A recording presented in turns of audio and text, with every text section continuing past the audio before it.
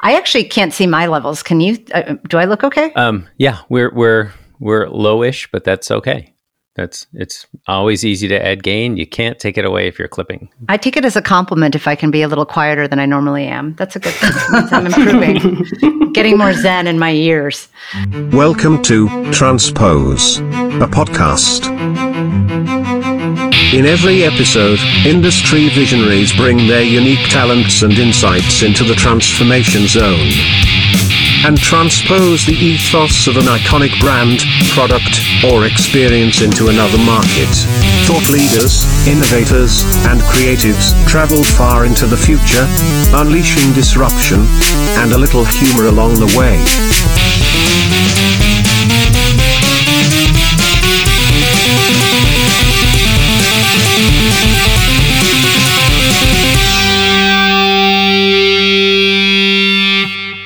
Welcome to Transpose.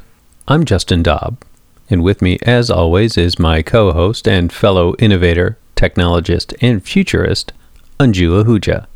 Before we get started, I wanted to reiterate that the opinions expressed by our guests are theirs and theirs alone, and are in no way meant to represent the opinions and or policies of the companies that employ them. Enough said. On this episode, we talk about one of our favorite topics, the future of gaming. Stay tuned. All right, so welcome to the Transpose podcast. At the beginning of our podcast, we like to introduce our guests with a series of words that we think aptly describe both of you. In this instance, your list is the fruit of a collaboration between a mutual friend of yours, Brandon Maslin, and Anju. And so I'm going to give you your words. Pioneers, futurists, backward engineers of said future, team builders and fortifiers, collaborators, transformation agents, careful strategists, aggressive executors, ideators, modest, and self-aware, which I think is likely a critical trait to innovate in the environments that you're in, particularly given your backgrounds. So I'm going to give just a quick synopsis of your background, Uma, and then I'm going to hand it off to Justin to talk about Christina's background. Uma Jayaram is a former professor and a technology entrepreneur who successfully sold her company, Voke, to Intel. She went on to lead the engineering team that delivered the first Winter Olympics VR experience in 2018, leveraging the technology acquired through Uma's startup. She is now GM of Seed at Electronic Arts, an R&D and innovation department that is focused on advanced avatars, future of graphics and making rendering more efficient, deep testing and tools to enable this, and one of my personal favorite topics, generating art using ML and AI. So thank you for joining us, Uma. So glad to be here. Thank you for inviting. All right, and we also have Christina Lee. She's the marketing and creative genius behind the rise of Supercell, a mobile gaming category leader. If any of you recall the 2015 Super Bowl spot featuring Liam Neeson, that is but one example of the type of creative prowess and quirky personality she brings to marketing campaigns and game design. She was the marketing lead behind Clash of Clans, arguably the most successful worldwide mobile gaming brand.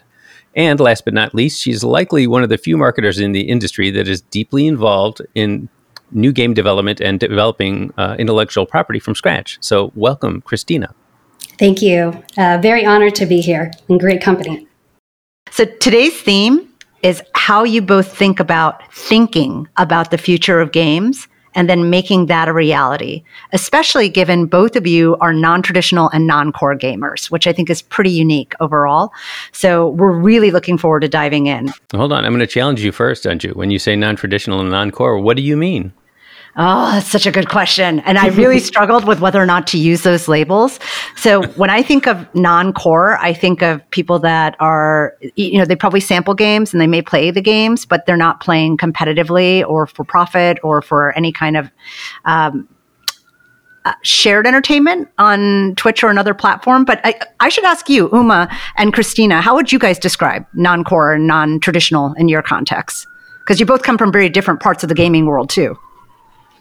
I think when you think about the gaming world, I think it's very narrow to think of it just in terms of the person playing the game, yes, that's critical. That's the core. But there's so much to the onion around that, right? There's so many layers that really enable that core experience to be the best that it can.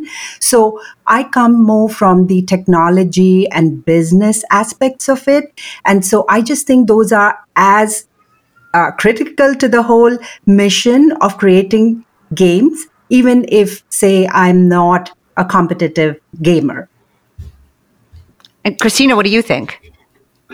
Yeah, it's so interesting because I feel like the definition of what is a hardcore or casual gamer has changed so much. And even today, I think people really have different definitions because on one level, it could speak to the number of hours that you're playing games. It can also speak to how competitive you are and how much you're looking for that skill-based challenge. But it could also be, how much are you a completionist? Do you want to check off every box that is available to you? And something like that even differs depending on the genre of games that you're talking about. And so I think in short, whenever you have to give these types of words or categorize players in this way, you have to also give a lot of caveats on what you mean, whether you're talking about frequency or length of play or what motivates them as players. Good clarification, Justin. Thank you for prompting us on that. So what I love about having the two of you together here today is that Uma, you largely come from the technical side and can speak to the technical side of innovation in games. And Christina, you bring a very complementary perspective from the marketing and product side of innovation in games. And you both operate in different categories of games. So I think this is going to be a really great dynamic conversation. Don't hold back. Share all your thoughts. We're really eager to learn what you think is going to evolve over time. Sounds great. Yeah, I have to say that I'm excited as being, I fall into the non-traditional, non-core gamer. I love the tech and I love playing with things, but I certainly don't have 75 hours to finish, an epic game on my console. But I do also have a background in marketing. So I think I will learn a lot from your perspective. So I'm very excited to have this discussion with you guys today. Great. So I'm going to start from a point in time. Uma, when I first met you, you were in the process of determining where you were going to land next. You had just left Intel. You were thinking about what you really wanted to evolve into. Talk about how you navigated that whole process and made your way to Electronic Arts, considering you weren't in the gaming industry and you weren't necessarily looking to become a gamer either. It's a great question. And, it's fun to look back and think about that journey. And I'll try to, frame it in a context that is maybe helpful to the folks listening to this podcast so that there is some relevance. So I think the key point that I wanted to make there is, I think when you're open to possibilities and when you don't overprescribe where you want to go and how you see your skill sets, it's incredible the things that open up. And, in my journey, after I left Intel, it was right in the midst of the pandemic. And, so a couple of months later, I joined EA. And during that period, I just wanted to highlight, a couple of things that I did that I thought, would maybe be interesting to folks listening in on this. One was I realized that, through the period when we had our startups and, running the startups and, making those successful, bringing those to Silicon Valley and then selling it to Intel, then scaling the team and technology at Intel, what happens is that you tend to get more and more into the management side of things, which is great. And that is a natural evolution. But at the same time, you tend to get a few degrees of separation from the core technology. And that started bothering me after a little bit. And so what I did was when I had a few months in between, I just took it as a challenge to myself to really dig deep and get some mastery and some expertise on some of the areas that my team was already working on when I left. And I was peripherally involved, but really did not have the time, or the bandwidth to engage with it. So one kind of concrete example of that, I really wanted to understand more about, cloud and get something tangible from that learning. And so, it was exciting to go back to be a student again after having been a professor also for so many years. And I actually, got two certifications with AWS. I just chose AWS just because. And, so got the cloud practitioner, which is relatively easier. And then also a couple of months later, got the AWS solution architect certification, which is pretty intense. So, so when I did that, I feel that it really gave me even more of that confidence that I was still very close to the technology, or that I can learn. And I felt that I was role modeling to my team, my former students, this concept of lifelong learning. So when I was presented with an opportunity to lead the applied research and innovation team at Electronic Arts, it's a team called SEED, it was really an amazing opportunity.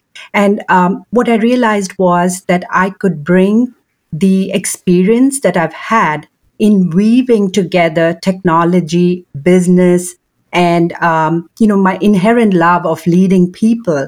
So being able to weave those together in a new industry.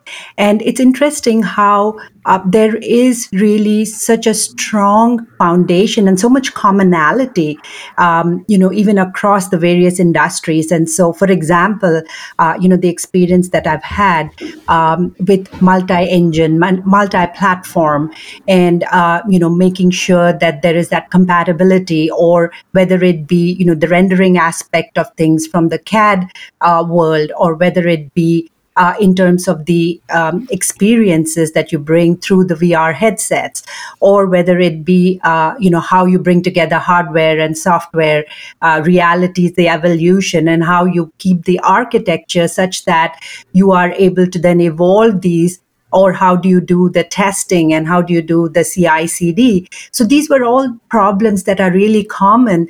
And so that was what excited me, and the ability to do it, where I could now also be working with artists, the character artists, the beautiful, beautiful artwork, and the people and the tools that are bringing that together. I really thought it was an opportunity of a lifetime. And you've landed in the right place, because you're much admired, and you recently gave a great talk on AI at EA as well, which was very well received also. So congrats on finding that fit.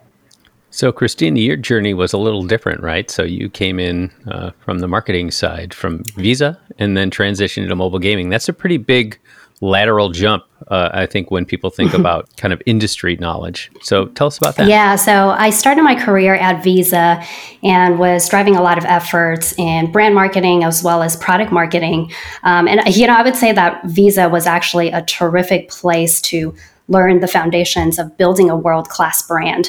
And one of the reasons why is because it's a payment processor brand, and we all know that no one really cares about their payment processors. And so we have to just do so much more to really build that emotional connection with our consumers, and to really make this brand beloved. And and with that, comes a level of intentionality and a level of thoughtfulness. And so there's certainly so much that I learned in terms of the craft of building a type of brand that would be globally recognized, and one that would have that staying power for decades.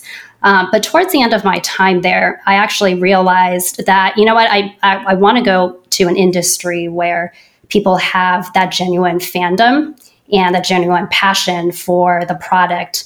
And being a gamer myself, I actually recognized an opportunity to take what I had learned on the brand marketing side and bring it into mobile gaming. And mobile gaming at the time was at an inflection point where the perception then was that people thought of mobile games as these like gimmicky distraction type of games. And what I wanted to do was come in and really change that perception. And I joined Supercell in 2014 with the intention of really building our games brands to the level of world-class brands like a Nike, a Coca-Cola, and Disney. And Supercell certainly had that ambition and had that long-term view and thinking about the games. And so a lot of it, was just kind of thinking about what kind of skills I had really cultivated at Visa and how do I bring it to a different industry, and especially an industry that I was passionate about. So what was different, right? Human nature doesn't change, right? We understand we all have to appeal to base motivations of people and give them kind of an emotional story that they can append to their own narrative. But what was different when you try to create a brand around mobile gaming than it was around payment processing? Although we all understand that mobile gaming relies on payment processing. So one of the biggest differences that I see between marketing a brand like Visa and marketing a game brand is that with game brands, a lot of it actually is focused on the characters and the worlds. So essentially what you're doing is you're marketing the IP versus a traditional brand. And even within our company in the first few years, there was a lot of debate about whether we were building an IP versus a traditional brand like a Nike and Coca-Cola. And earlier I had mentioned that, the intention when I joined was to build our gaming brands to the levels of these traditional brands, but it became very apparent through the work of our campaigns that what is really gold and what players love about games is the characters and the worlds. They want characters that, they can connect with, and they want to get to know more. And they also want to be in worlds and feel like it is a place that they actually want to spend time in. And so a lot of the marketing that we do is really building up these memorable characters and worlds and make it feel like, as a player, like you are running alongside the character, you are living in this world for a brief moment in time. And I think that is one of the biggest differences between how you market a more traditional consumer brand and a gaming or entertainment brand. But I will say that, one thing that is consistent is even if in your toolbox for game marketing, you're dealing with characters and worlds, you still have to bring them to life in a way that hits on that universal truth. And I think that's what a lot of traditional brands do really well, is being able to hit on these human truths that feel really relatable and feel like they're kind of digging into some pain point that really is resonating. And so that's something that I bring into the characters and the situations they're in, is how do they, in the way that they interact with the world or interact with each other, really hits on that universal human truth. So I want to build a little bit on what you just brought up there, which is, fandom, right? And really building great games that are sticky so that people want to be in and involved in the experience. When you think about the future of immersive experiences and immersive gaming, Uma, what do you think is going to drive excellent product in that category? And how are you leveraging new emerging technologies to deliver that? So when I think about the future of gaming and what is going to, make us successful, I think, again, I look at it partly from a technologist point of view, but again, with the, kind of the realities of, the game experience and the business and so on. And so taking a 360 view, I would say that end of the day, really it's about the storytelling, right? It's about the storytelling and then being able to deliver that storytelling and experience, with the best of technology. So really there's a lot behind the scenes, but it's like anything. When it's behind the scenes, you almost expect it to work. So it had better work, but really what people are focusing on is the end product, and so the experience and kind of what is the narrative, or what are all the things that you can do, what are the game levels, and how are you being matched with other players, or how are you presenting new genres. And if you think about games, ultimately it's well known that really what draws us to games is kind of the sense of challenge, the sense of, a choice. You have a choice in what you're doing. And then because of that choice, there is a change. And then because of that change, you progress in the game, but there's always that element of chance. So I really feel that we have to stick to those basics, but all the work that we do, whether it be in terms of rendering or whether it be in terms of, having these avatars in our games or the NPCs, or, how we are enabling cross-play, how are we doing cross-progression, how are we bringing in cloud gaming, I think those all need to weave along with this magic of the storytelling and the narratives. So this is something that comes up at work a lot, at least for me. This whole problem around how do you render efficiently for a world with highly immersive cloud gaming and other interactive experiences. I mean, how are you philosophically thinking about that, thinking about solving that problem? Or who do you think is going to be the category leader that does solve that problem? So I think talking in, rather general terms without getting into names, I think sometimes it's always so useful to go back to the basics, right? You go back to the basics and then kind of build again from that. And I think really the basics is to go back to the rendering pipeline, or to always keep that in mind.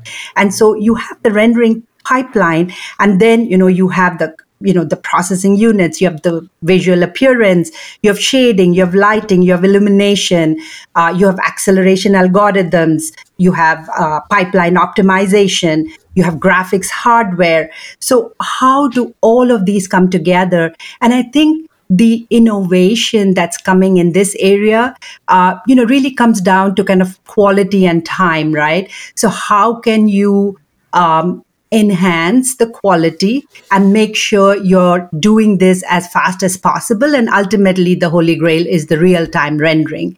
So I think there are all these different pieces that are coming together.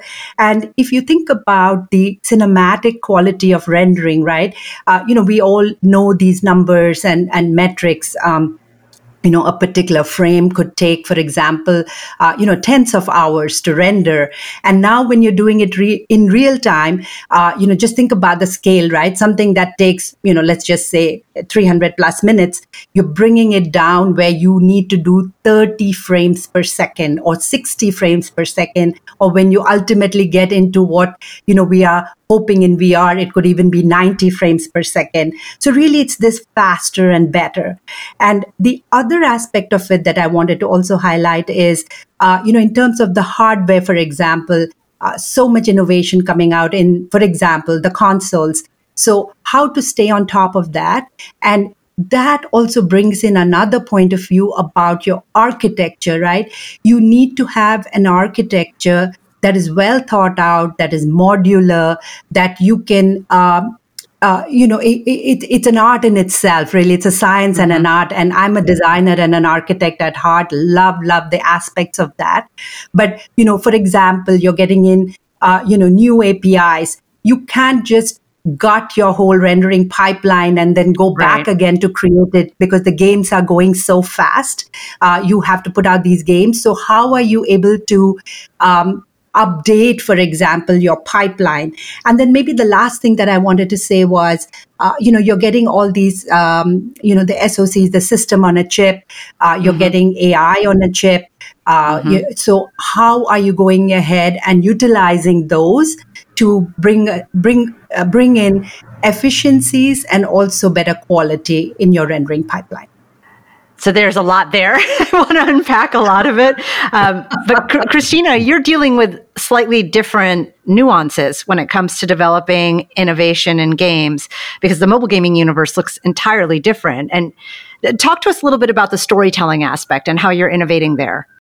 One of my goals is always to think about how do I use the characters and the worlds to help someone remember something about, a friend or a family member, or you just even bring back like a very strong memory, or to learn something about someone that they know. And so I think that that kind of emotional response to me is really important when it comes to doing marketing for games, as well as like building the games themselves. Yeah, it's interesting that you say that. Anecdotally, I would say my favorite games are the ones that are emotionally evocative for me. So it's not just connecting. It is connecting with the characters. It is connecting with the world. But it's also bringing out feelings within me that I would not have had I not been engaged in that experience in that moment. So how do you kind of help permeate that understanding throughout the company to the developers, to the artists and designers?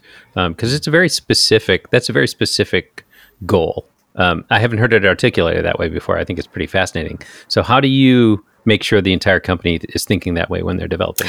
It's an interesting question because at our company, there's no structured way of doing that. And so what ends up happening is that you have to just be able to, you first of all have to be really embedded into the process where you are in an influential position to be able to work closely with the developers, with the artists to bring those insights to life. And like I mentioned, it's not a very structured process. I think you have to figure out at different points in time in the development process, whether it's creating characters, whether it's creating a premise or different storylines, how to weave in those aspects and how to make sure that you're hitting on something that feels relatable and feels universal. And so in short, I think a lot of it is having someone who has an eye for that, work very closely with the developers and making sure that there is that intent to bring the level of relatability into the games.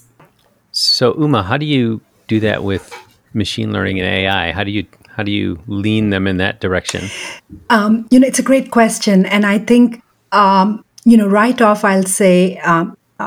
Like the saying goes, the proof of the pudding is in the eating.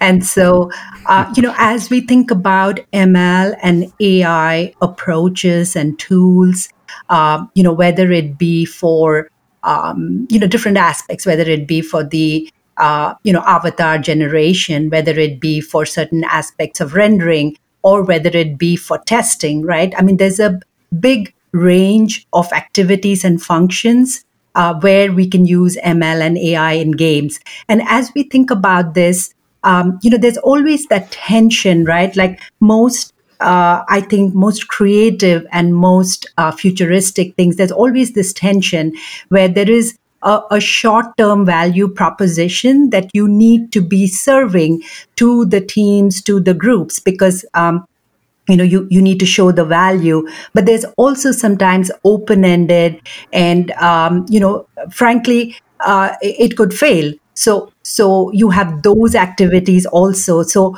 what we do is we take a balanced portfolio approach to our projects and to these kinds of activities. And then what we do is it's like stocks and bonds. And so, you have the short-term deliverables. And with that, you are also building trust with the game teams. And I use the word trust very deliberately because very often what happens is that these central teams, and we are a central team, there is always a danger of getting isolated, or you could be working at your own pace, whereas, say, a game team needs these drops at a specific cadence. And so I think it's very important to be in some way connected with the game teams and to have that exchange to show value, but also to have the courage to stay the course on some of the longer term initiatives. And one specific example that I wanted to share, we also have some very innovative programs where, for example, we have something called Seed Academy, and for a period of anywhere from 1 month all the way to 6 months, folks from the game teams can come and in a way embed with us. And then we are able to, work on a project that is of interest to the game team. But at the same time, the nature of it is more exploratory with something new, which then the individual can take back to the game team. So I think we need to have these different mechanisms and at the same time build trust and have a focus on both short-term and long-term priorities. So I think it's very obvious the complexity here that is involved in executing well when it comes to delivering a great game, mobile or not.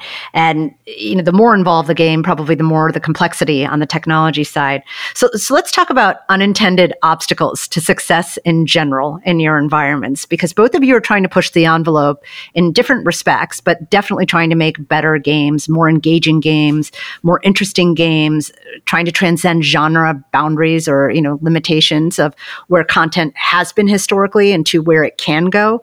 So when you think about all of that, walk through how you deal with unintended obstacles to success and what those look like in your environment, so that people that are listening have a chance to sort of reflect in their own environments and say, oh, here's another approach when I confront that. From my perspective, if I think about the certain principles I have in mind to make great games, on a high level, they're one, how do you design a game that's easy to pick up and hard to master? And what this means is, you have to be able to create games that have an easy entry point, but has enough depth that the more hardcore engaged players would be interested in. And the challenge there is, being able to respect the genre that it's in while still making the game accessible enough so that new players will be able to enjoy it. So that's one aspect. The second principle is the IP side. So taking something familiar, yet giving it that fresh twist. So again, it's the tension point of, making sure that you're respecting the genre, but also bringing something new to it. And when I think about the obstacles that can come from being able to deliver a game that really hits on those 2 points, a lot of the times is that you have something that just can feel like a Frankenstein product, or it all of the pieces are not clicking together, or just something feels off at a gut level. Because at the end of the day, what you're doing is you're trying to create something new and something different, and it might not feel right. And the advice I would give is to constantly challenge what it is that you've built, and to not be afraid of throwing things out completely, whether it's, the meta of the game, or whether it's the premise or certain characters. I think for myself, I always try to think about is this good enough? And if not, how do I make it better? And sometimes that involves just killing something completely in the game that you've already crafted and spent a lot of time building. But from my perspective, it's that kind of fearlessness in being able to kill certain things that aren't working that will ultimately lead to great products. So let's explore that, because that's actually something I'm very interested in, this notion of fearlessness. When you both entered this industry, having come from other industries, you probably noticed at any point in time, because this happens in any innovation environment, that you might experience corporate risk aversion or complacency, flawed decision-making models, people just not being in the same place in the innovation, adventure, or it's just not an adventure to them. It's a painful journey. How did you deal with those moments when they arose? For me, Anju, I always start from a place of and again, this is a word that people who know me know that I use this in my vocabulary. So I started from a place of a combination of confidence and compassion. And so confidence that I had the fundamental building blocks. I had the technical expertise, the business experience, and also the ability to lead teams. And it's just that those building blocks had been put together in a different way in my prior positions and companies and university positions and so on. And here I was being given an opportunity to put it together in a different way. So I think that confidence that the basic building blocks were there, and that excitement about putting it together in a new way was really helpful, and that was great. And the other thing that I really used was the sense of compassion. And this is a compassion for myself. So to be kind to yourself when you go into these environments. And I think even for your listeners, I really want to, kind of underline this message that we are often very harsh on ourselves when we go into these environments. And so that self-compassion really, really makes you stronger, actually. So compassion for yourself as you're going through that, it gives you that oxygen and that space to be joyful and to learn things for the joy of it. And then similarly, having compassion for others who may have that view that, okay, this person is not in gaming, so will that person be successful? And to have that compassion that it's natural for them to have that thinking, and let's work to address that, right? Instead of bristling about it. So I think these were the two things that I used as I went into this new position. Very wise words. Christina? So for me, the biggest obstacle going into my position at Supercell was that I didn't come from games. And I was surrounded by people who were well steeped in the gaming industry. And so there was a little bit of that fear or self-doubt that, I might not know what I'm doing.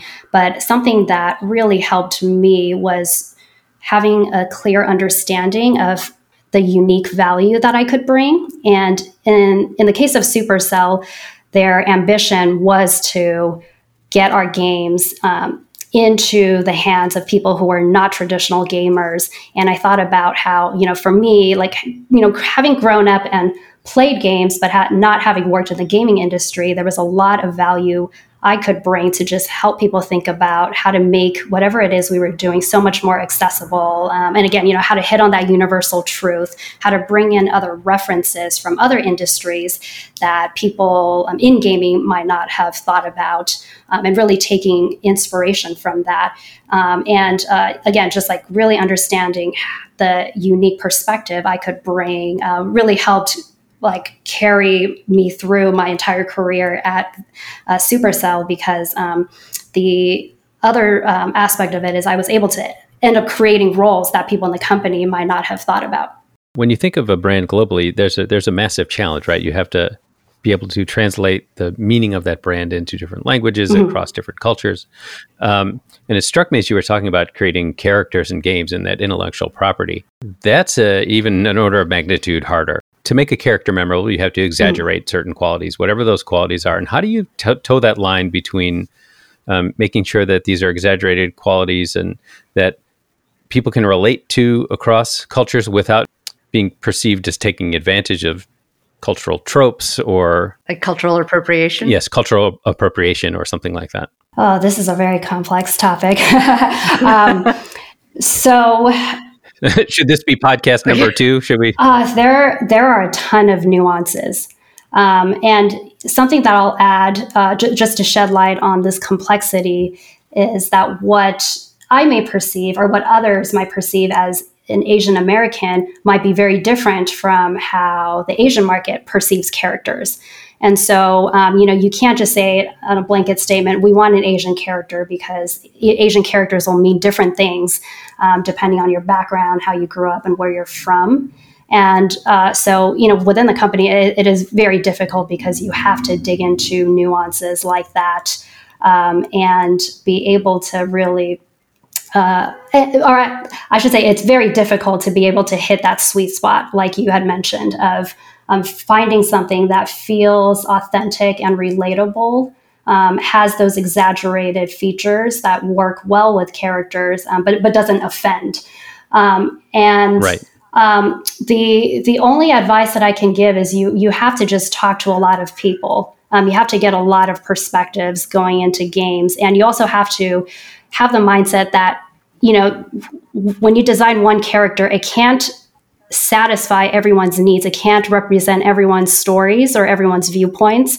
And so when designing characters, you have to think about the cast of characters and not put that pressure and burden on one particular character to do all of that work. And so when you think about it from that perspective, it gives you more room as a creative to think about how do you make that cast more diverse, instead of saying, like, here's this one Asian character, and this Asian character has to represent all aspects or all experiences of an Asian character. So yeah, that would be my viewpoint on that.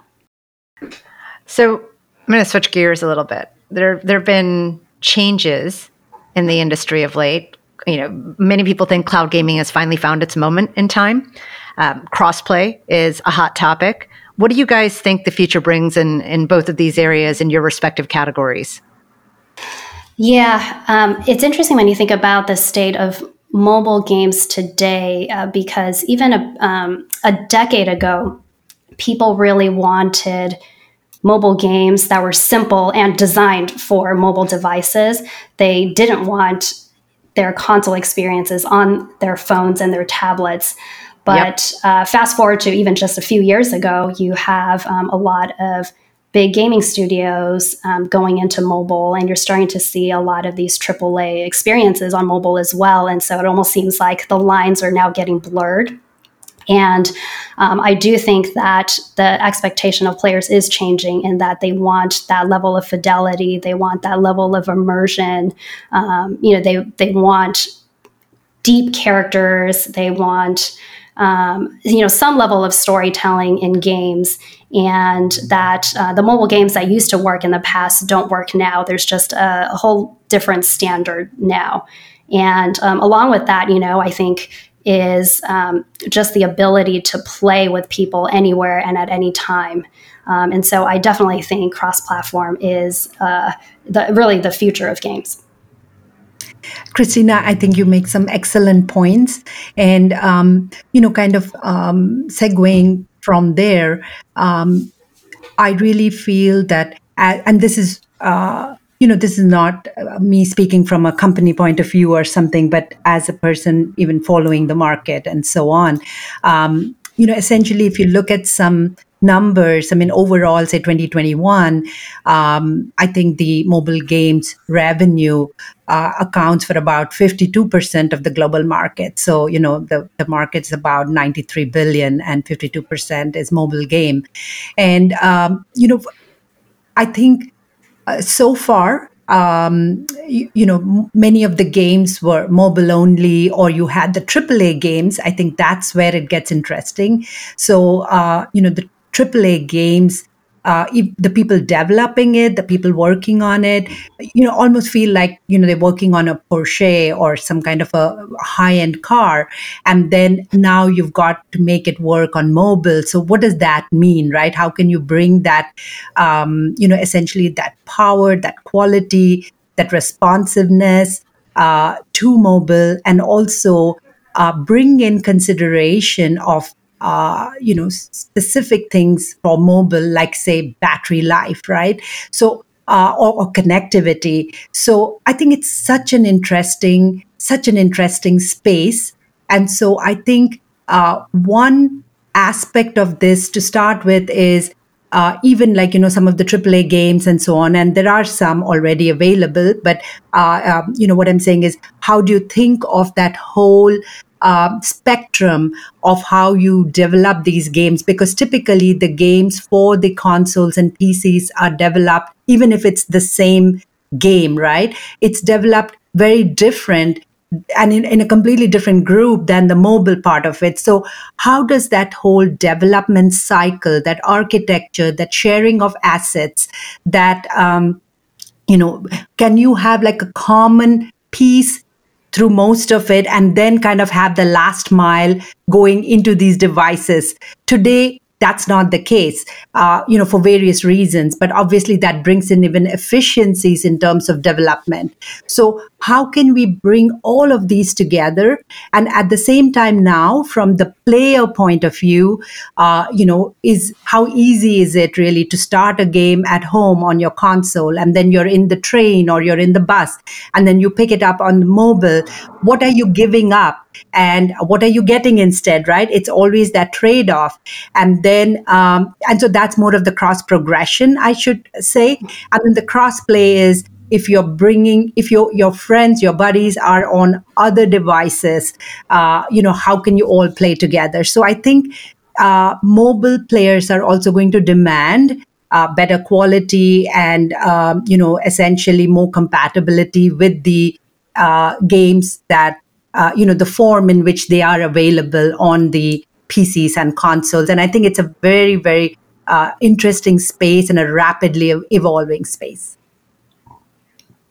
Yeah, and something that I'll add is I think maybe the main takeaway is like players just want choice, and they certainly have their choice of quality games now. But with cross-platform, they have the choice of the kind of context and experience that they're playing in. And so, I think it's a great time to be a player. Yeah, I agree with you. I think crossplay is here to stay, and I think it's going to become much more common to play across platforms. So I'm curious. We've kind of touched on this in the context of engagement and in new immersive technologies. World building is a big part of what that game experience ultimately feels like to the player. How you think about that. Do you guys think, given the new type of talent that's coming into the game industry, that world building will fundamentally shift in certain ways, or it will be influenced in certain ways? Definitely there's a huge influence from the user-generated content, right? So even as we think about world building, I think the tools, so we often think just about the assets, but I think all of these, they have the assets and the final, the output, but there's also the tools and the pipelines that are enabling that. So, I'm just shedding the light on one aspect of it. Obviously, there are so many different aspects of this world building in the future, but I think the user-generated content and how that plays, how can you allow for certain stylized content to be brought in, right? So that it's true to the game, but at the same time, you're giving people the tools and techniques to be creative and then to share that. I think that will be one very interesting aspect of this world building. I agree. I think when I look at what's happening now with like GPT-3 and DALL-E and Google's Imagen 2, I have to assume that we're going to be seeing this same level of basically a descriptive, visual generation heading into the 3D realm, into, just someone can just describe the world they want and at least get a base render of that pretty quickly. It's going to be pretty fascinating. What do you, I mean, this is where you may say I can't talk about it, but what's happening, on the EA side on I'm assuming there must be development tracks going on with that. Again, as a applied research and innovation team, we also have a charter of publishing and presenting in conferences and being on panels. So, we share a lot of our knowledge. And so, I can speak from all of, kind of those resources and so on. And so it's exciting for us in EA to be part of the ecosystem, to share the things that we are working on. And, some of the work that we have talked about in the conferences, or we also have, for example, consortium with universities. So that again is very powerful, because what it does is it allows us to bring real world problems and at the same time understand what is some of the cutting edge technology going on, just from the academia or folks whose charter it is to move and to evolve the state of the art. And in that context, maybe just a couple of things that I can give as examples. So, we have published some of the work we've done, for example, in ML-based cloth simulation. So, when you have, say, jerseys and players and so on, how can you use ML and that training for cloth simulation? How can you take, and I'm giving other examples from our public work, how can you say, take voice input and then, have the, the character, the facial, movement and so on to be realistic. So those are all trained on ML models. We also use ML for testing. As you can imagine, people don't think about it. They think about the final game, they think about the design, they think about the tooling, but testing is like a huge part of our games. And and again, we are so grateful to all the testers who bring their energy and all of their creativity along with all our creative talent. And so we are providing now tools to remove some of the drudgery for the testers and to empower them so that they can, use the testing right at the design stage almost. So it's very interesting. Instead of throwing it over the wall and saying, well, I'm designing, you test it, tell me if there's any problem, you're bringing the testing further upstream in the design cycle. And, I come from a engineering background. And so it's almost like, we would have this concept of design for manufacturing. So you don't design, throw it over the wall and say, well, tell me whether you can manufacture it or not. You consider it as you're designing. And so this is almost bringing the testing up into, up further in your cycle. So bringing it to the front. So I think, these are some, and then maybe the last one I can share is, we have work on how we can use ML for some of our avatar creations, right? So as you can imagine, characters are so important, and how we populate our games with these characters. And so there is work going on in using ML for that to, again, help our creators and provide them with tools and techniques and assets, that will help them make better games. So something that I suspect might be happening more and more is that we let the fans take ownership of the IP and start to shape the story and character and just, even the little details of, what might be happening. So, as just as some context, I feel like for a very long time, a lot of the IP creators and the writers, the artists have had very tight reins on the IP. They have a very clear idea of where they want it to go. And of course, the best ones will always fill in the details and see where this will go, like many years out. But I think more and more there will be game makers who want to just create a sort of a loose framework, a loose premise, have the right seeds of the IP in there, and then just see where the fans really take it and really pay attention to how they're thinking about different characters, like any kind of speculations they might have, or even like conspiracy theories they might have like around the game world, and really just run with it and start integrating into the story. And so in a sense, it feels like, the fans are shaping the IP along with the game makers. And I feel like having that kind of fan participation is really important, and we will likely see more and more of that.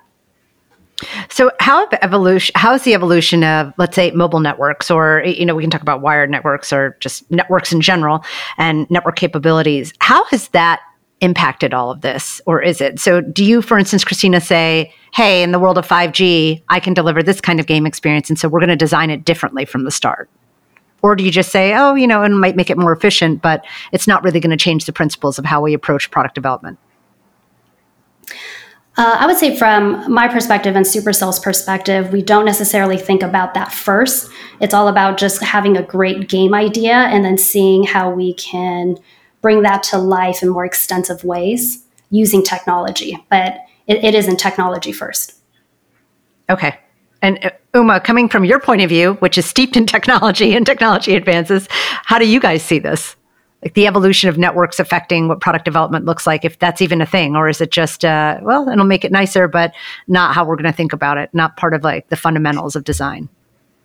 Right. Again, talking in very general terms, I think, all the products that we design, all the games that we design, fundamentally, we try to start with the basic principles that if something's going to make the game better in the next version, we definitely want to consider that, and we want to be able to incorporate that, of course, in the right way at the right time. So I think, first principles are always that, make your design, your game, your architecture, your pipeline, your engine, and again, when we talk about engine, we have our own internal engine, Frostbite, or, some of the games are on the other engines. But, essentially, fundamentally being able to bring these innovations in as direct and as, kind of minimizing the disruption while enhancing the benefit that it will bring. And to your question of whether, and again, talking in very general terms, these kinds of technologies, I think just like any other company, I think there will always be people studying this, studying how this is, this is relevant to the particular business. And then there are some people looking at it in a more, it's almost like this will be added, right? This will be added later and we'll evolve and we will modify as needed. But making sure you have that path to incorporate it with, while minimizing the disruption. So, Christina, I have a favorite topic of yours that often comes up when we're chatting, because you're very inspired, and I've seen your eyes light up, just in the course of many conversations that we've had. Where do you get your inspiration from outside of games? And how does that influence how you think about games? Because I know you borrow from a lot of other categories and a lot of other sectors. Yeah. So just to give you some context there, when I first started my career in marketing, a marketing executive had given me the advice that, if you wanted to do something very innovative, you have to look outside of your category. So for example, if you were a vodka brand, maybe you look at what or how other perfumes are being marketed, and you really take that playbook and bring it into your industry and then make it your own. And certainly, when I joined Supercell, the example that I gave was, we didn't want to look into what other mobile games were doing. We wanted to look at what other consumer brands were doing in terms of building up this like premium perception and how to drive emotional connection. And I would say for me now, a lot of where I get inspiration from is actually looking at entertainment. And in particular, I look at tension points and weird pairings of things. So maybe as an example, a show that I recently watched and loved was Severance. And I don't know if any of you have seen that show or have heard of it, but what was so genius about it is it felt like a very sinister version of The Office. It was like a workplace drama, but of course, very dark.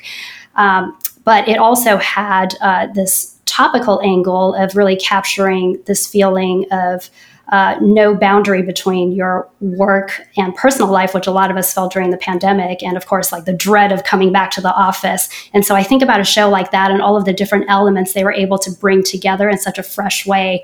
And it was truly inspiring. And so that's kind of like one example of how I look to other industries, especially in entertainment, just to see what are some elements that normally wouldn't go together, but is able to come together in this great like product or this great piece of entertainment and really just shock people or bring an element of delight to people in ways that they've never experienced it.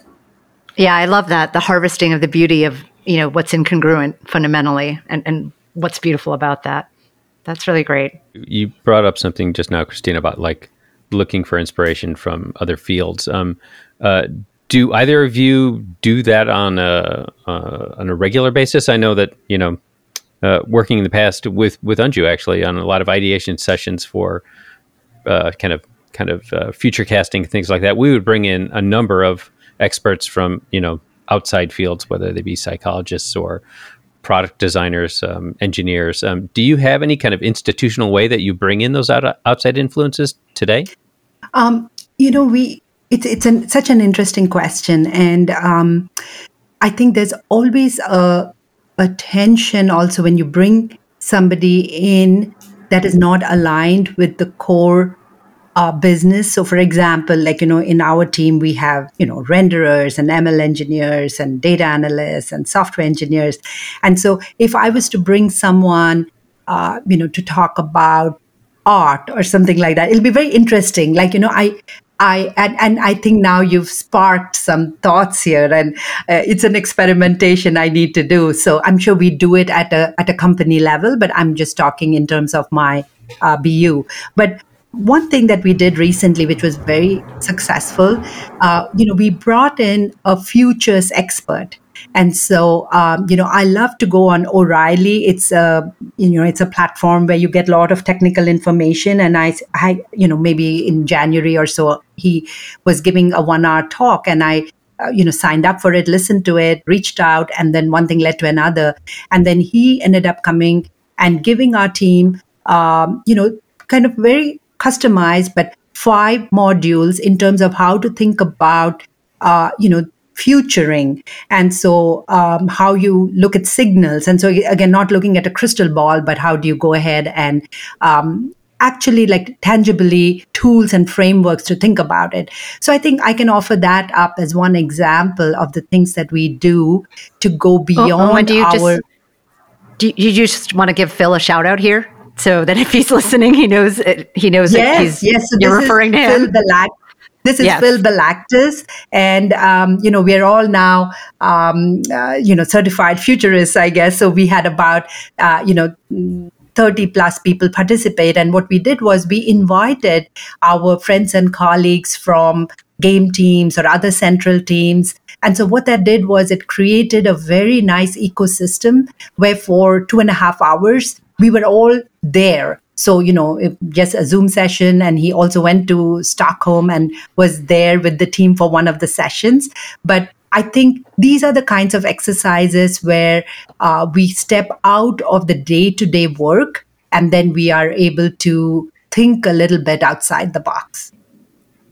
Yeah, so something that we would do pretty intentionally is bring speakers from other industries and just really learn the trade of their craft and what they're doing to get inspired themselves and how they're enacting change in their industry. And the trick is always, figuring out how to be able to draw inspiration from what they're doing, but make it applicable to what we're doing. But again, I think like learning from other speakers is something that has been really valuable for us. I also wanted to mention that, my team, for example, we are all primarily, engineers, software engineers, ML researchers, renderers. So very, very technical.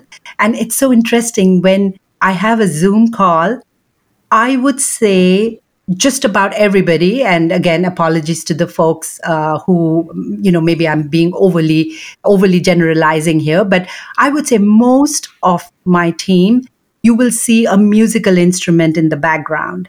And, one of my team members, he has, I think, maybe 10 guitars.